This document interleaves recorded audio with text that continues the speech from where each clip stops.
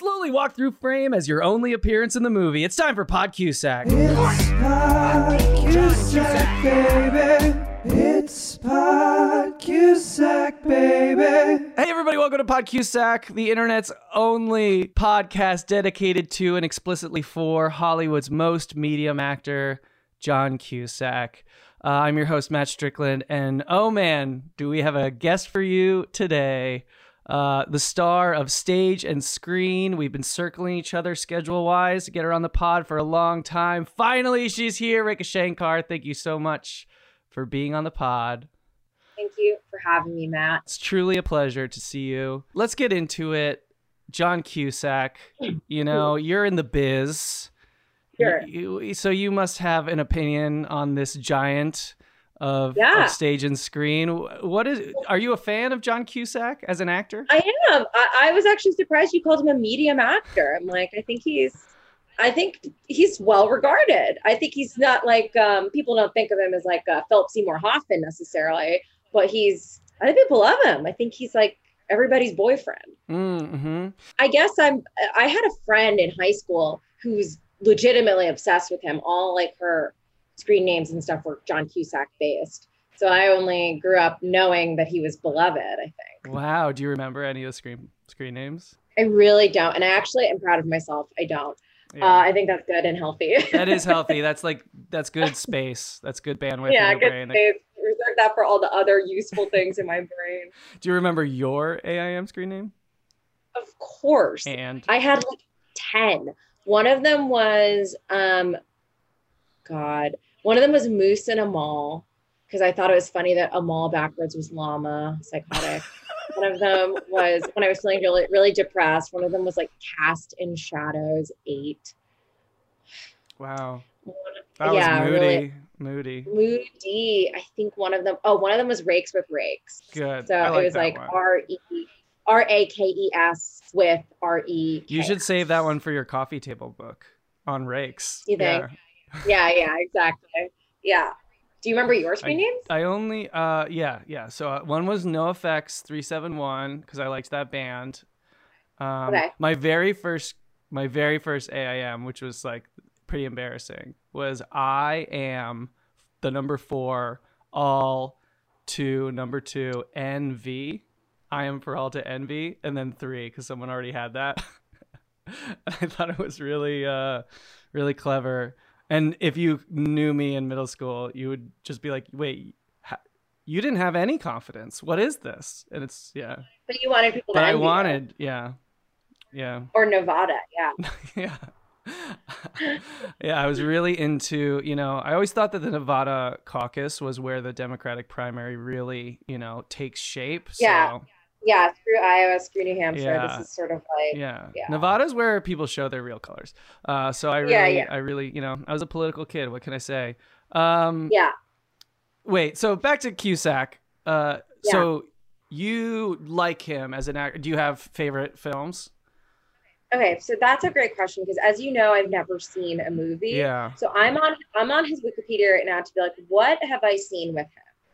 And if I were to just go through, I've seen 16 Candles, didn't remember he was in it. Small part. I've seen Stand By Me, had no clue he was in that.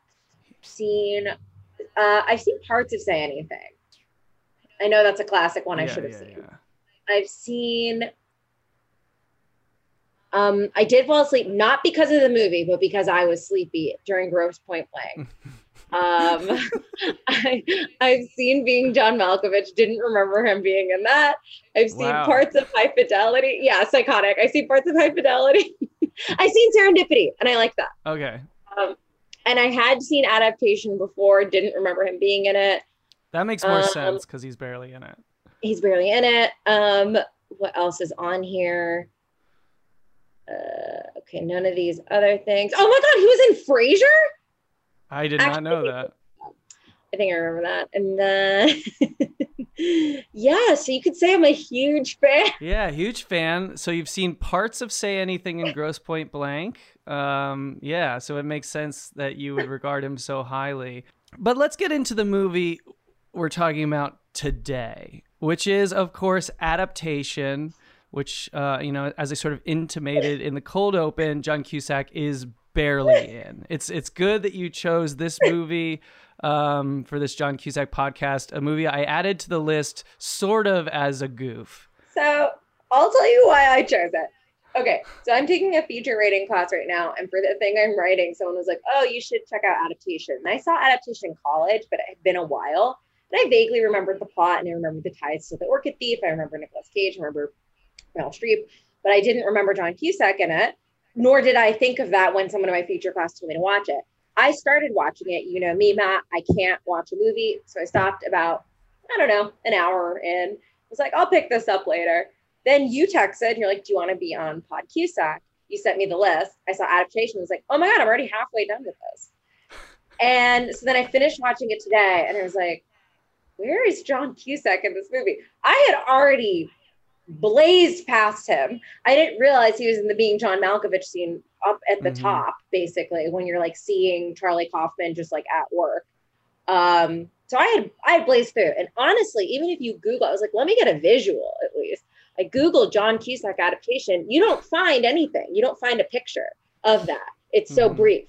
Maybe it didn't even add up to 24 frames. It's a wordless performance, and he's sort of walking, and one might even say his sort of back is to camera for the majority of his. Makes you wonder, performance. why did they get him? Like, why did they pay the John Cusack rate to get him and not just get John Malkovich and be done with it for that scene? I would assume he worked like for that, you know, SAG extra. You think? Scale You think he worked like this? Yeah, I think so. I think they all. I think Catherine Keener and Malkovich himself. I think they all. This was like a favor because they were all in Being John Malkovich. They probably loved Charlie Kaufman and Spike Jonze, who directed this movie. I'm sure they were just like, "Oh, this is a great script. Yeah, was we'll pop Catherine in." Keener an You under know? 5 in this movie? Oh, an Oh, under 5 is like nice. when an actor is given 5 or less lines, so they're paid like a certain rate. The moment they get more, they get like a regular. Oh, she was certainly, yeah. She has one line. She has like, "Oh, we love you, Donald," and or like Charlie or something. That's it. She was an under 5 for sure. And maybe Malkovich That's was really too. funny. And actually, that Malkovich video, it seems like it might even have been taken from like the actual filming of Being John Malkovich. And they might have just like digitally put Nick Cage. It felt in like there. it. Which I hope it is, because I hope that is how Malkovich behaves. But we'll get to that when we get to that. Let's go through. All right, first of all, broad strokes. Let's do some stats on the movie. Adaptation, 2002. It made $32 million on a $19 million budget, so modest hit. But you know, this is the kind of movie that studios make for awards, not for cash. Rotten Tomatoes, 91%. Pretty good. Although the People score is only, you know, they have the critic score and the People score. The People score is only 85%. So still very fresh, but not quite as effusive. Yeah. Especially for if you're like a fan of Nick Cage, like action movie, crazy, whatever. And then you get like, oh, this is. And like this movie's like pretty meta about the screenwriting industry. So I can see like somebody's like dad being like, what? You need to know so much about who the real people are to like get half the jokes. Like the entire second half of the movie is like one big joke that like I think falls flat. Yeah. And what would that joke like, be if like say you didn't know? Well, we'll get there when we go to the plot. I sure, probably get the joke. I'm just talking about for other people. I'm sure you do. I'm sure. Yeah. So on one last stat, the Cusack number of this movie is 1. Of course, as you guys know, there are many Cusacks. There's John, there's Joan, but there's also Anne, Dick, Bill, Susie. Lots of Cusacks running all over Hollywood. But unfortunately, the Cusack number of this movie is only 1. 1 Cusack appears. That would be our boy. I think Joan's John. incredible. She's great. Not Joan? in that because she's not in it. All right, let's get into this film. Adaptation. Broad thoughts. You like this movie? Yeah, I thought, here's what I'll say. Not totally for me. It's like really weird. It's a pretty weird fucking movie. I think it's really cool. I honestly think I could have done a lot less of Nick Cage. I know this is the point, but having writer's block alone in his room and like weird, like sad boy fantasies. I don't need that. I think that the concept is cool. Yeah. This guy writing a screenplay that basically is happening as he's writing it, kind of thing. That's really cool. Didn't need a lot of what happened in the beginning of him. I remember loving this movie, and then I rewatched it again, and I was just like, oh man, this movie's so good. It's so funny and weird. And all right, so for people who haven't seen it, you probably shouldn't be listening to this podcast, but stick around. It's maybe possibly going to be better than the movie adaptation anyway. So for people who don't know, basically Charlie Kaufman, real life person, the writer of Being John Malkovich, was hired to adapt the book The Orchid Thief by Susan Orlean, and had writer's block, couldn't figure out how to adapt it. It's sort of like a formless book from, Susan Orlean, who's this like New Yorker writer. It doesn't have like a narrative per se. He has a really hard time adapting it. So he starts writing himself into the screenplay. So it's like half an adaptation of this book and half about him trying to adapt the book. And that script is adaptation that we watch. That's the movie. So it's all very meta. And so like if you just go see this movie and you don't know who Charlie Kaufman is, this movie might be very confusing. Yes. And I would argue I know who Charlie Kaufman is, and I still think it's a little confusing. I think like it makes sense. It like answers a lot of the things you get confused about for like the first 50% of the movie or whatever. But it's like, if you were to ask me to explain it, which I bet we will be doing, I'm like, It's also a movie, like you said, that I don't know if you would really enjoy if you didn't like love movies and know. Totally. If you're a casual movie fan, you're like, what is this? And like, I think I might enjoy it even more if I had read The Orchid Thief, which I haven't read. This made me want to read The Orchid Thief. But I'm wondering, I'm like, well, the movie's lesson was also sort of that book was not something he was easily able to adapt, and that his things that he added were way more interesting. Yeah. So I'm like, do I want to read The Orchid Thief? Kind of a dig at Susan Orlean. A little bit, yeah. Or just, so art forms are different, right? Some things some things are meant to be a book. Absolutely. Some things are meant to be a podcast. Podcusac the movie, it might not work. It might not. It might though. But it might. It's also leave that room for that. It might. It might be phenomenal. And yeah, like you said, you sort of mentioned it. That's like the big joke that I was referencing of the movie is so like the beginning. He is okay. So this is the beginning of the movie. Nick Cage. It's Nick Cage voiceover. It's like the voiceover of like what we all sort of think. I think a lot of us anyway. Every day, it's just like, oh, I'm so terrible. Oh, this is the worst. That I think you were sort of intimating earlier too is like that it's hard to live in his head for the whole movie because at a certain point you're like, okay, like I know this, like, but we don't need to like. Yes, at a certain point I'm like, I don't really want to hear more of the perspective of like a sad screenwriter who wants to like fuck all these women that he meets. Also a sad, very successful screenwriter. Yeah, that too. Like, you're doing fine. Shut up. Yeah. I also loved the beginning, like the opening credits. So it's like this voiceover played over opening credits. And I like that, number one, they do say based on The Orchid Thief, even though it's like barely. It's more like featuring the Orchid Thief. Yeah. Like yeah, it is like adaptation featuring The Orchid Thief. Cool song, yeah. Yeah, which we will play that song at the end. That'll be our outgoing music. And I also liked that the screenplay is credited to both Charlie Kaufman and Donald Kaufman, which is like another thing that like that's sort of a joke that like would land flat if you didn't know that like Donald Kaufman does not exist. Like he is a fake character that the real Charlie Kaufman made up to put in this movie to be his like foil. Yes. It's something that like nobody else can do this again. It's like so meta. It points at almost viewer zone, like hacky, like when you see like an improv scene that's like referencing being an improv scene, you're like, okay. Yeah. You see that once and you laugh, and then you're like, okay, again. Like, yeah. Sorry, I'm getting ahead of myself. No. I agree. I mean, I really like this movie, but Yeah. I do agree. And like, you know, on the nose, sort of in, you know, towards the end of the movie, very on the nose, they reference Ouroboros, which is like exactly what this movie is. It's very much just like a snake eating its own tail and just like, like a man peering into his own butthole. Yeah. But yeah, so basically the real opening scene is him meeting with Tilda Swinton, who's sort of a Hollywood exec. Yes.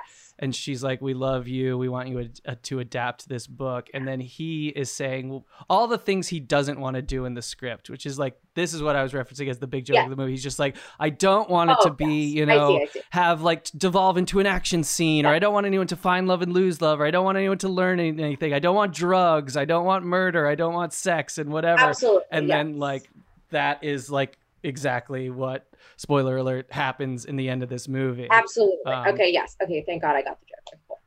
Yes. Or that's what I was referencing anyway. Halfway through the second half of this movie sort of goes into like a Hollywood full of just Hollywood cliches that the first half of the movie is like railing against sort of. Yes.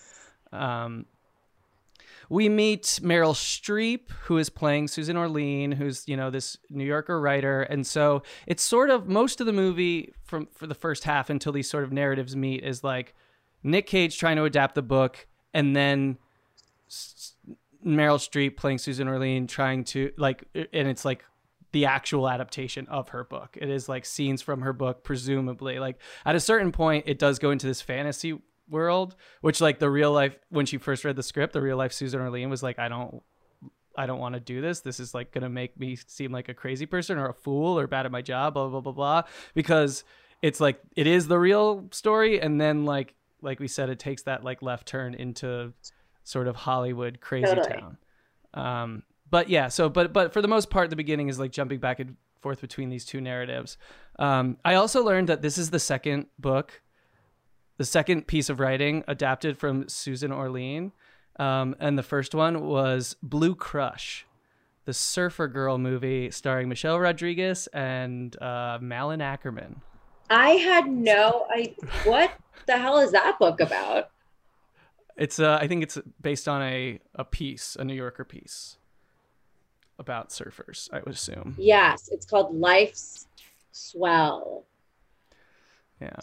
So I do like that she has two like film credits. It's adaptation and Blue Crush, both I think quality pieces of cinema. Wow. So she's batting 1,000. We meet Chris Cooper, who is the titular orchid thief of the book, and he's sort of a dirty Florida toothless swamp man, but also like has these like delusions of grandeur and thinks he's really smart, and he's not like a dumb hick. He's a little bit, there's more he's to like him. the homegrown philosopher type that's like got a lot of theories about the world that he's developed from sitting in a greenhouse all day. Yeah. And like if he had the technology earlier, he would be like Joe Rogan or something. Aw, if only.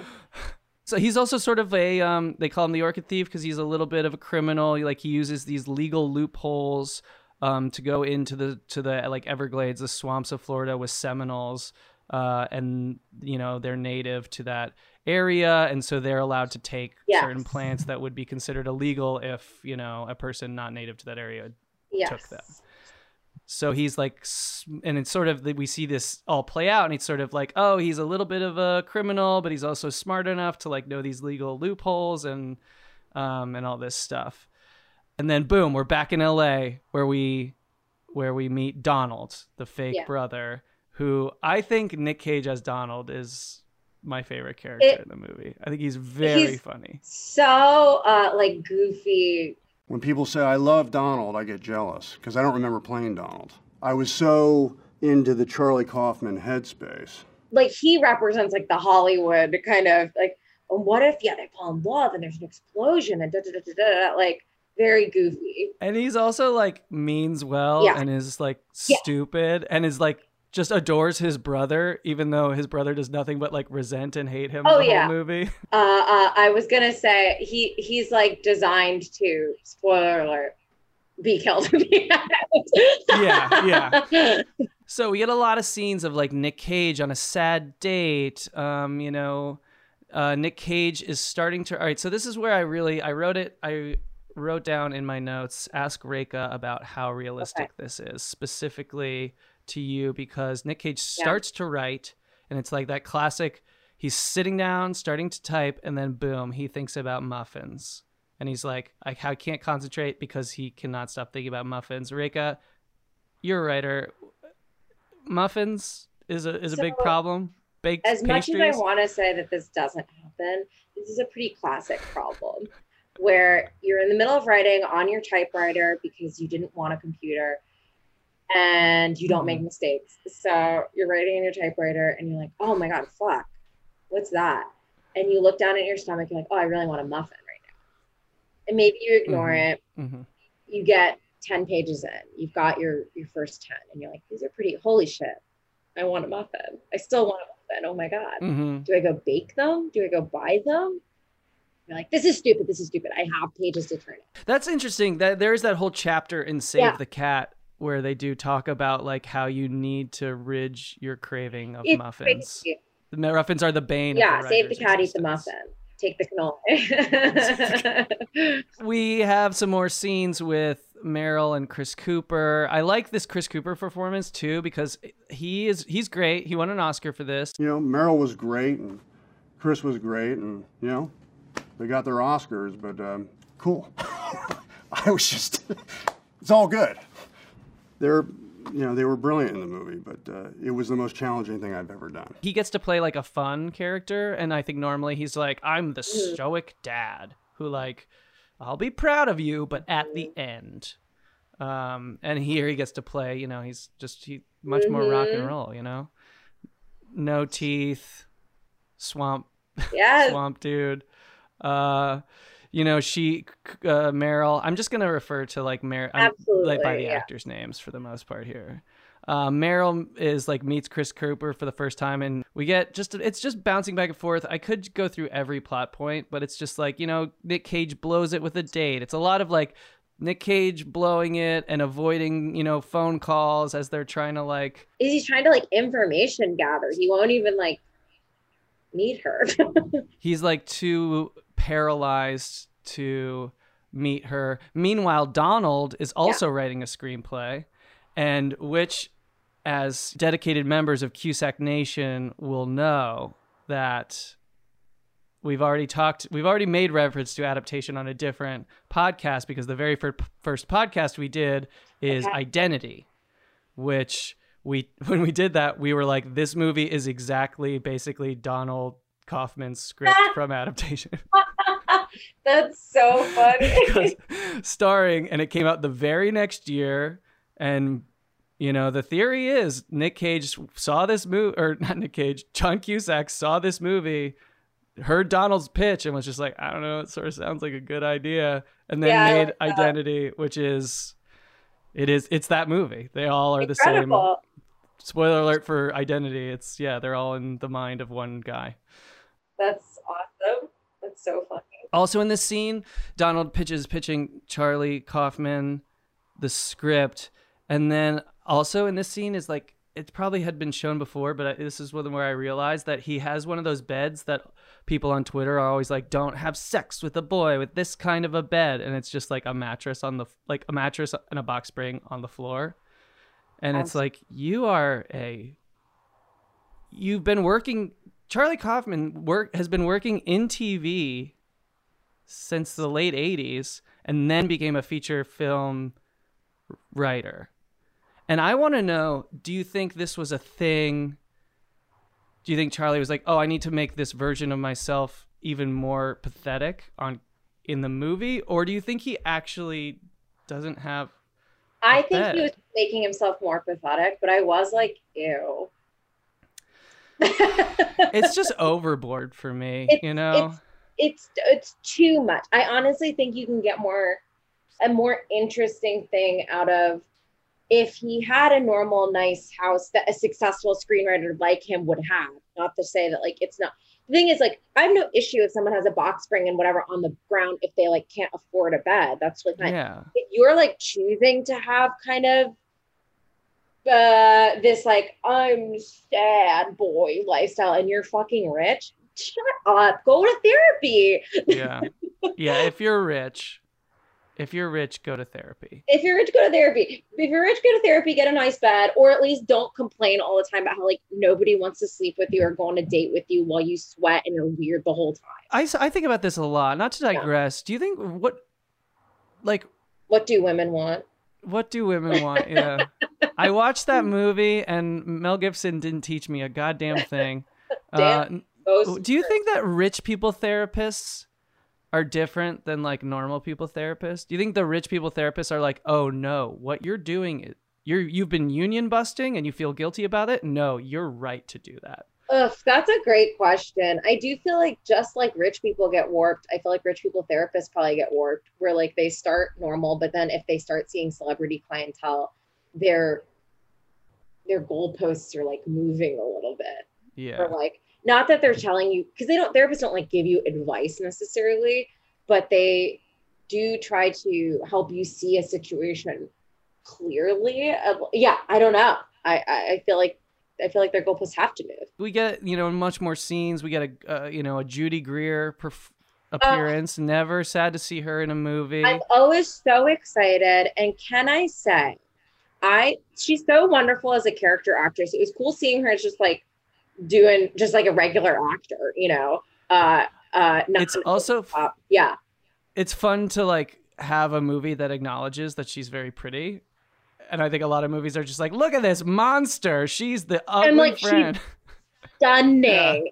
Yeah. And her performance in that scene felt so real, where you're just like being friendly and you're like, oh, da, da, da, da. And then a guy hits on you and immediately takes it there where you didn't think that that's what you were doing. Mm-hmm. And then, or she wasn't doing anything, but you didn't think that's like what the vibe was. Right. And that immediate retreat, she's like, and then goes to tell another server. Mm-hmm. I was like, oh, that's so real. Absolutely. I've been there. Yeah.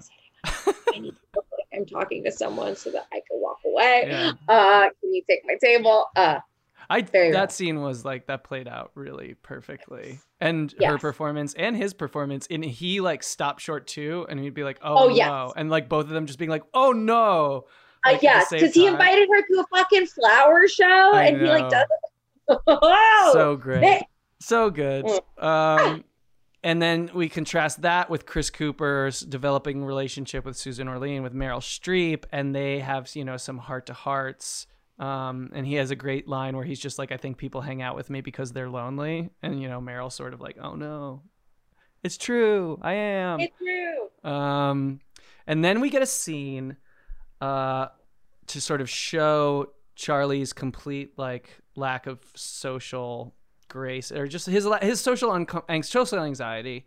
It's on the Being John Malkovich set, and he's just watching something being filmed, and we get the appearance of our boy Cusack Nation. You're not gonna believe it. Real quick, you can miss it. So don't go to the bathroom. Don't blink. Yep, John Cusack walks through frame in his costuming from Being John Malkovich, and it's very like, oh, he's playing himself, and it's like, there's Cusack. And it did make me like him more, knowing that he was willing to do that. And and I did say, like, I have no idea. Maybe he got paid $1 billion, but I feel like he probably just did it as a favor to like Charlie Kaufman and Spike Jonze. And I think that's pretty rad. Donald shows up on set too, and then immediately starts hitting on Maggie Gyllenhaal. He pitches an idea for his serial killer movie called The Deconstructionist. Charlie says The Deconstructionist as a joke, and he's like, oh, okay. Can I use it anyway? And it's funny. It's funny. Just trust me. It's fucking funny, guys. Stop freaking the fuck out. We get some more classic running into your ex-girlfriend at a party scene.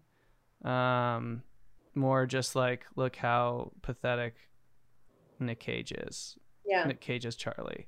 Okay, so Charlie Kaufman flies to New York to meet Susan Orlean, but he also goes to, actually, do we need to include this like screenwriting seminar? Is it important? What do you think? I mean, Logan Roy, Brian Cox, plays Robert McKee and basically plays Logan Roy. He's just like a real hard ass about screenplay structure and was like, don't use voiceover.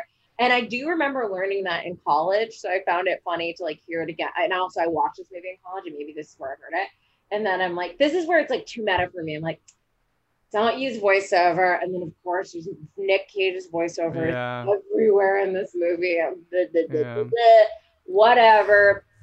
It's a little like, all right. Yes. We get it. And he also does say, this joke I actually did think was funny. He says, don't you dare fucking use a Deus Ex Machina, which of course, saves the day at the end. Yeah. Which that does make me laugh in retrospect. But actually, is that one of those jokes? It's just like, that's funny, but it's like, it's all like, not too clever, because I'm not sure it's even that clever, but yes, it's a little, I don't know. Donald sells his script for The Three for 6 figures, which I liked, and is like best friends with Catherine Keener now. Yes. Playing herself. Yes.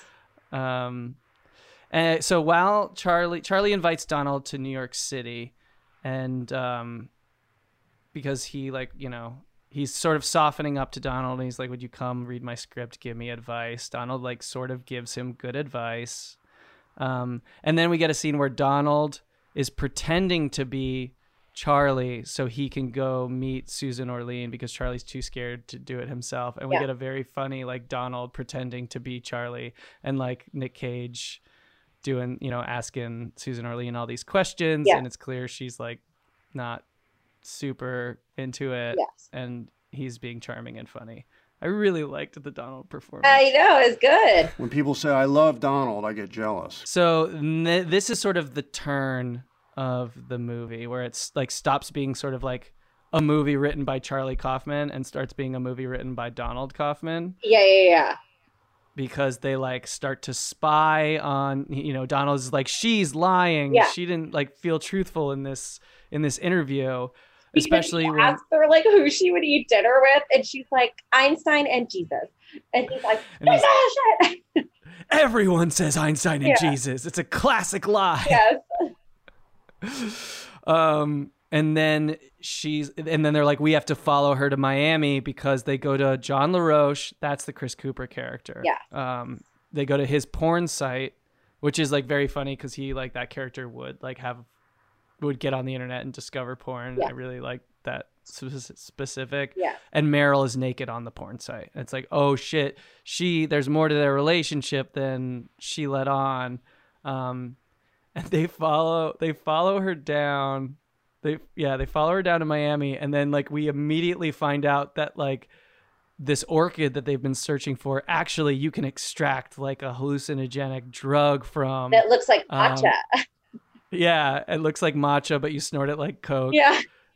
I Googled that. I was like, matcha, like orchid powder or whatever. Because I don't. Is there a drug that is a ghost? I actually didn't look. Is a ghost orchid real? Yes. Okay. I think the ghost orchid is real, but I think the drug thing is like fake. False. Yeah. Cool. But I didn't research it, so I'm just assuming. I hardly did. But yes, continue.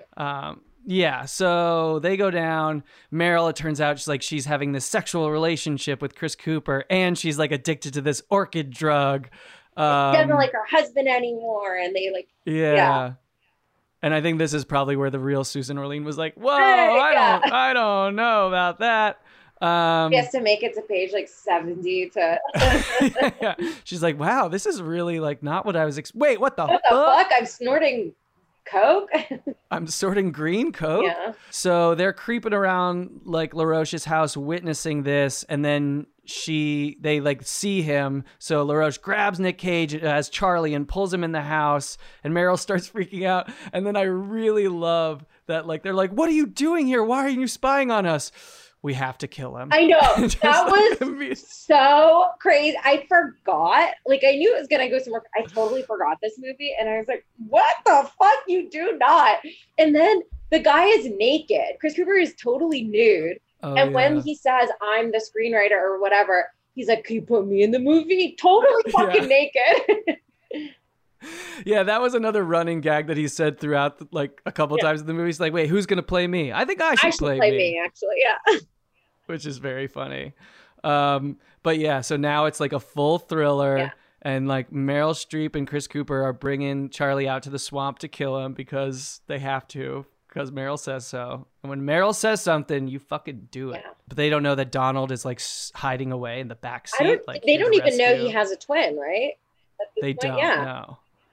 No one knows he has a twin. Secret twin. Yeah. And I mean, so I think a lot of twins are pretty secretive. Yeah. Sometimes you'll know someone for like a full like year or two, and they'll be like, "Yeah, my brother," or "Yeah, my sister," and then you'll finally meet their sister. And it's like, "Whoa, Twin. you're like a I twin." agree. I think some people are more overt about their college improv teams than having a twin. I think that's an illness. Did you have a college improv team? I Hammercats was the one at my college, but I was not part of it. Yeah. So you survived the NYU Hammercats to instant fame pipeline. Yeah, I decided not to be famous. So the Kaufmans are out, Donald sort of saves the day, but only for a little bit. And it becomes this like sort of chase thing where Meryl and Cooper are like trudging through the swamp trying to find Charlie and Donald. And then the brothers finally have like a real serious heart to heart. Yeah. And Donald, the words that Donald says that really get to Charlie are, "You are what you love, not what loves you." Mm-hmm. Which, this is where I'm like, is that supposed to be a joke? Like, is it supposed to be like, oh, this is like the most maudlin Donald Kaufman-esque shit?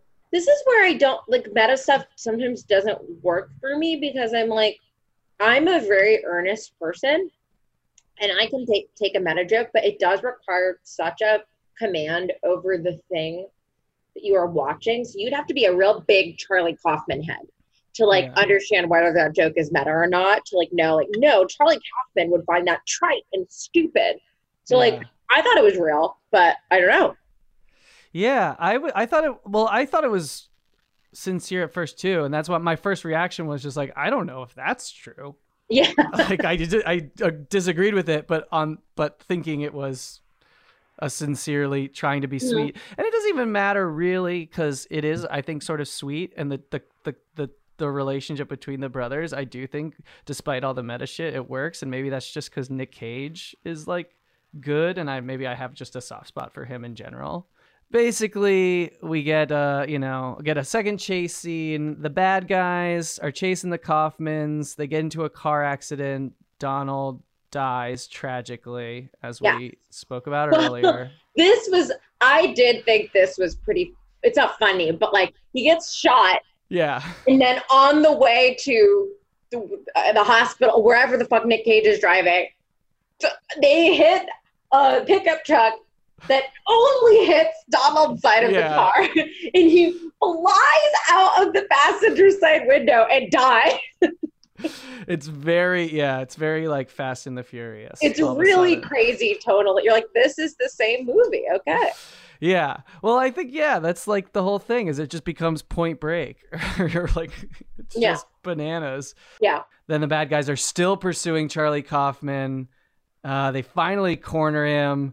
And then a fucking Deus Ex Machina saves the day. A fucking gator jumps up and kills Chris Cooper, which I also thought that was very funny. Deus Ex crocodile or alligator. Yeah, Gator Ex Machina. Mm-hmm.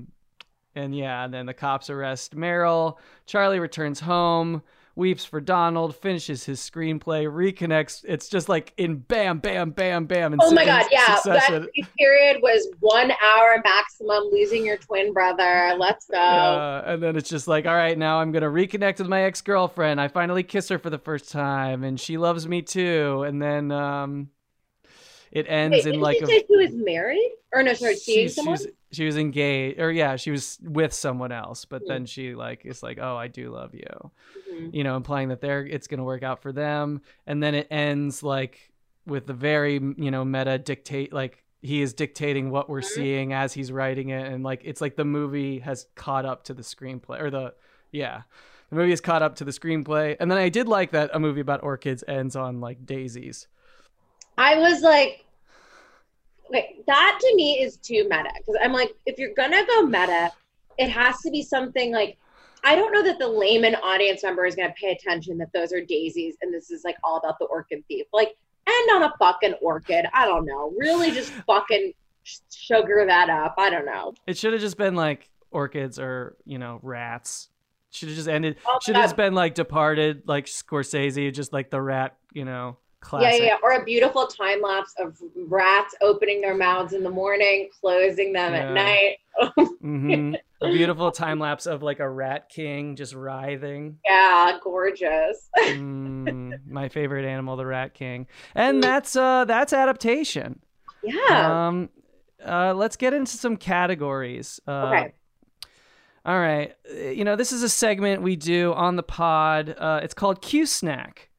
It's where we sort of think back on the movie and try to decide, what do you think? Cusack in this movie, is he a snack? Let me look up John Cusack in adaptation. Or sorry, in Being John Malkovich, yeah. I've got to say, I mean, I've almost always found John Cusack to be a cutie, but look, I remember him. In Being John Malkovich. The answer is no. He looks pretty gnarly in this movie. They do a real good job of like fucking him up.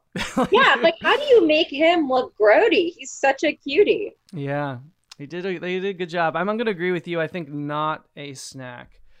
Not a snack. Wow. Imagine if your issue was like, wow, it took me hours of makeup to look bad.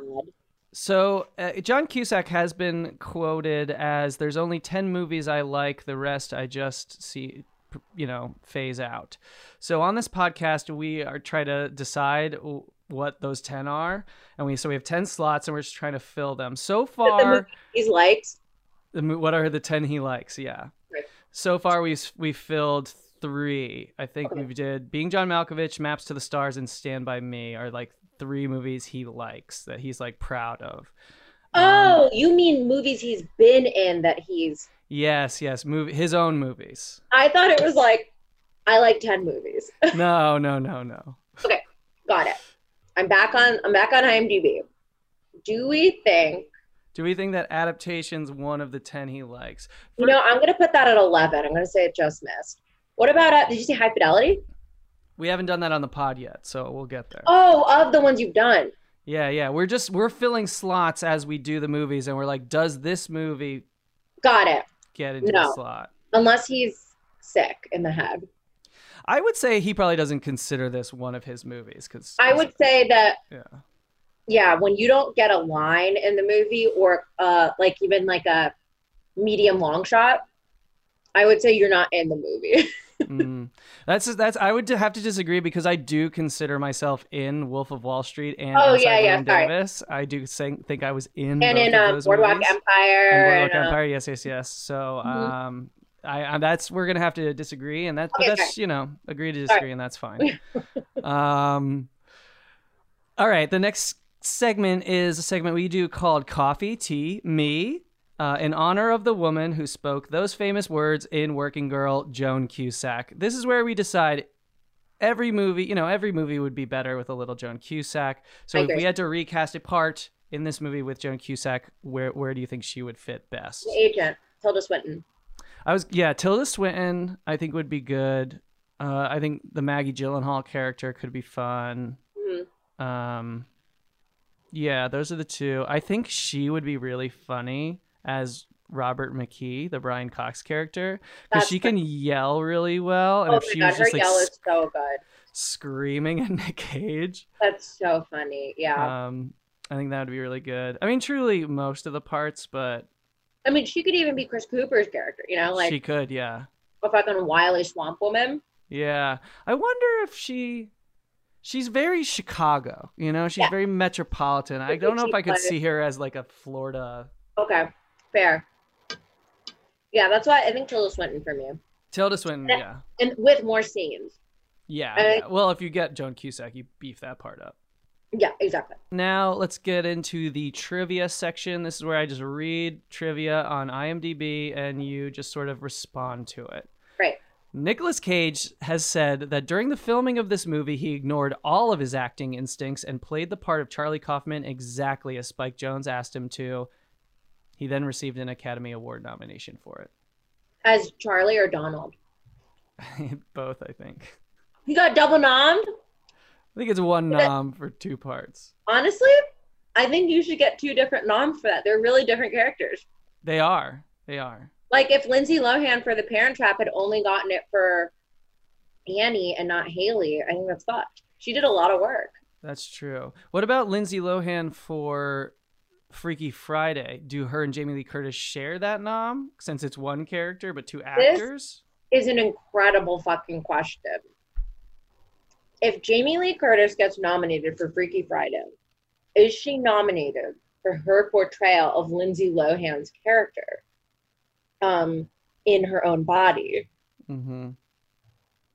And if so, doesn't Lindsay Lohan deserve some credit for establishing the character that then... This is an important question. This is like, you know when your brain has never had a thought before and then it happens the first time the thought happens? Mm-hmm. This is the first time this has ever occurred to me. Mm-hmm. So we can spend a full 45 minutes on this. Yeah, that's when they got to give joint Oscars that are attached to the hip. Yeah, I think so. Oh, conjoined Oscars. Yeah. All right. Yeah. All right. I guess we needed one more minute on that. Yeah. We can save the other. Yeah, we'll save the other 44. Yeah. In his renowned speechwriter seminars, Robert McKee, who is again another real person, now makes note that he is not against the use of voiceover, despite what Charlie Kaufman says. His point is voiceover narration must add to the story, not describe what's already being seen on screen. Otherwise, there's no reason for it. Blah blah blah blah. But that's fun. I agree with that. Yeah, he puts that in.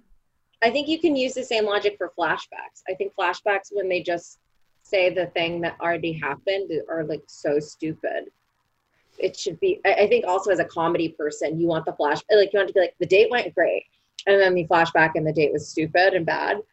But sometimes people will use flashback and it's the date was bad, and then you see a thing that happened that was bad. Mm-hmm. Although I do like the reverse of that. It's just the date went great, and then we just see it going great or something. Yeah, horrible! What a waste of my eyes. This is great. Yeah.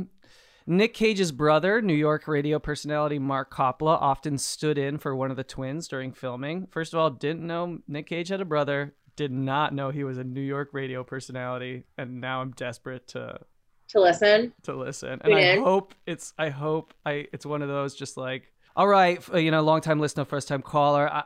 What the fuck are the Giants doing this season? Or a zoo crew yeah. The fart machine. Yeah. Having submitted the screenplay for approval, Susan Orlean was strongly opposed to the making of the film. She ended up reluctantly approving its production and was ultimately very impressed with the final result. In 2012, she stated, "Reading the screenplay was a complete shock. My first reaction was absolutely not.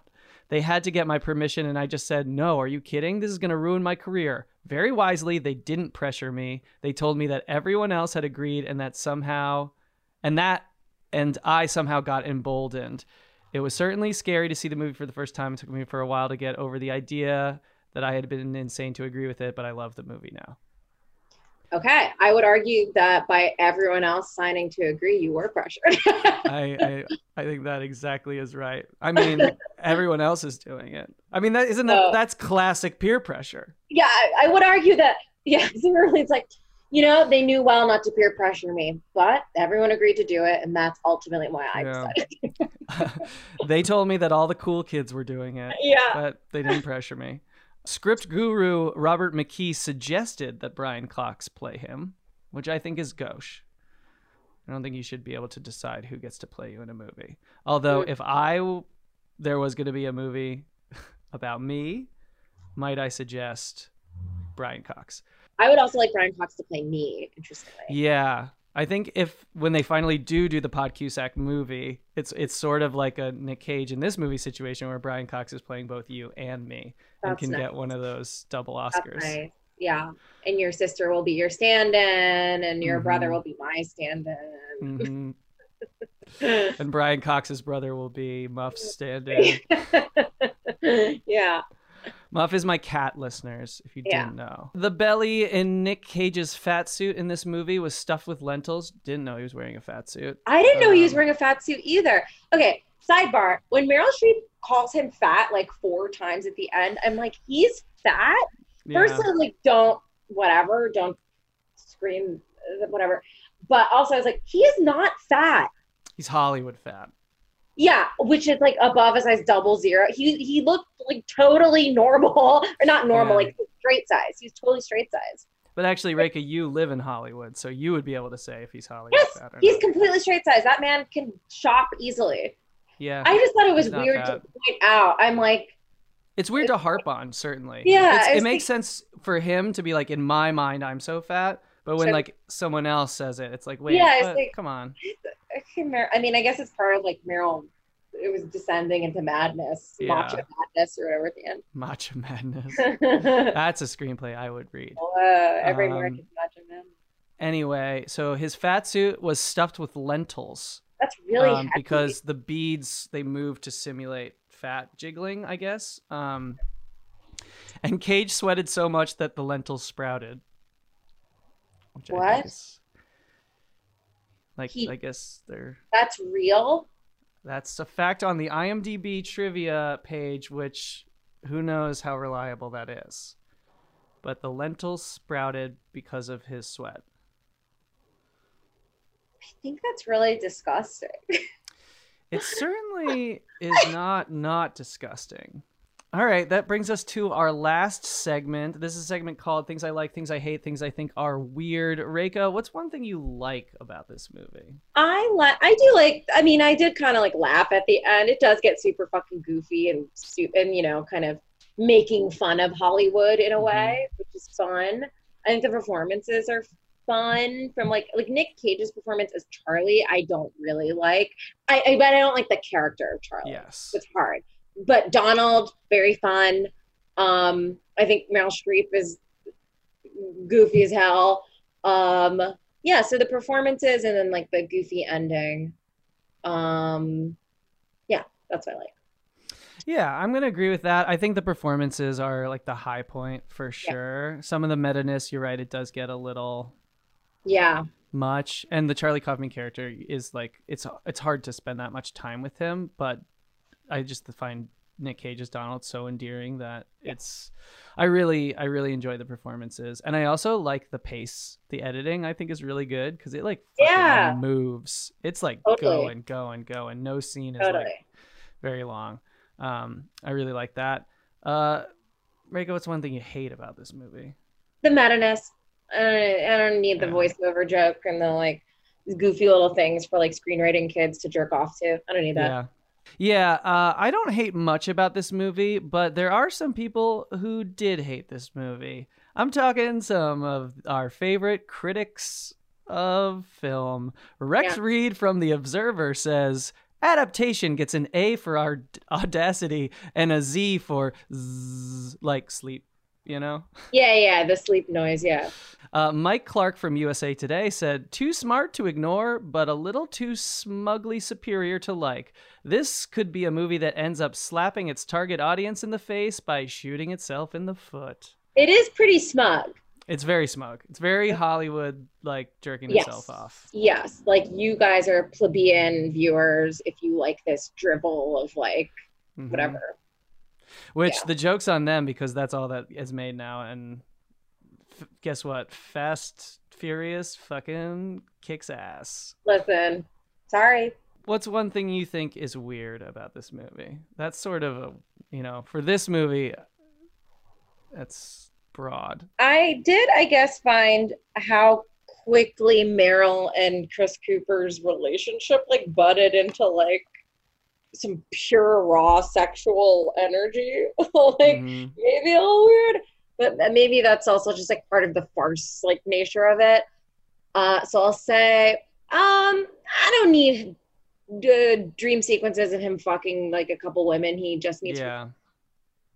I definitely didn't need to see him masturbate that many times. for sure. I Yeah. maybe even once I didn't need to see.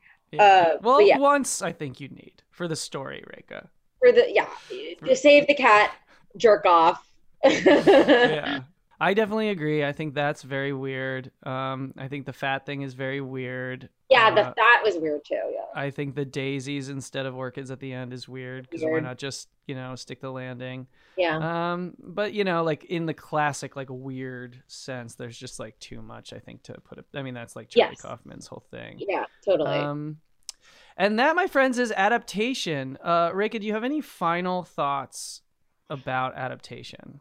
I'm glad I gave it a second watch because I watched it once in college and I had kind of forgotten.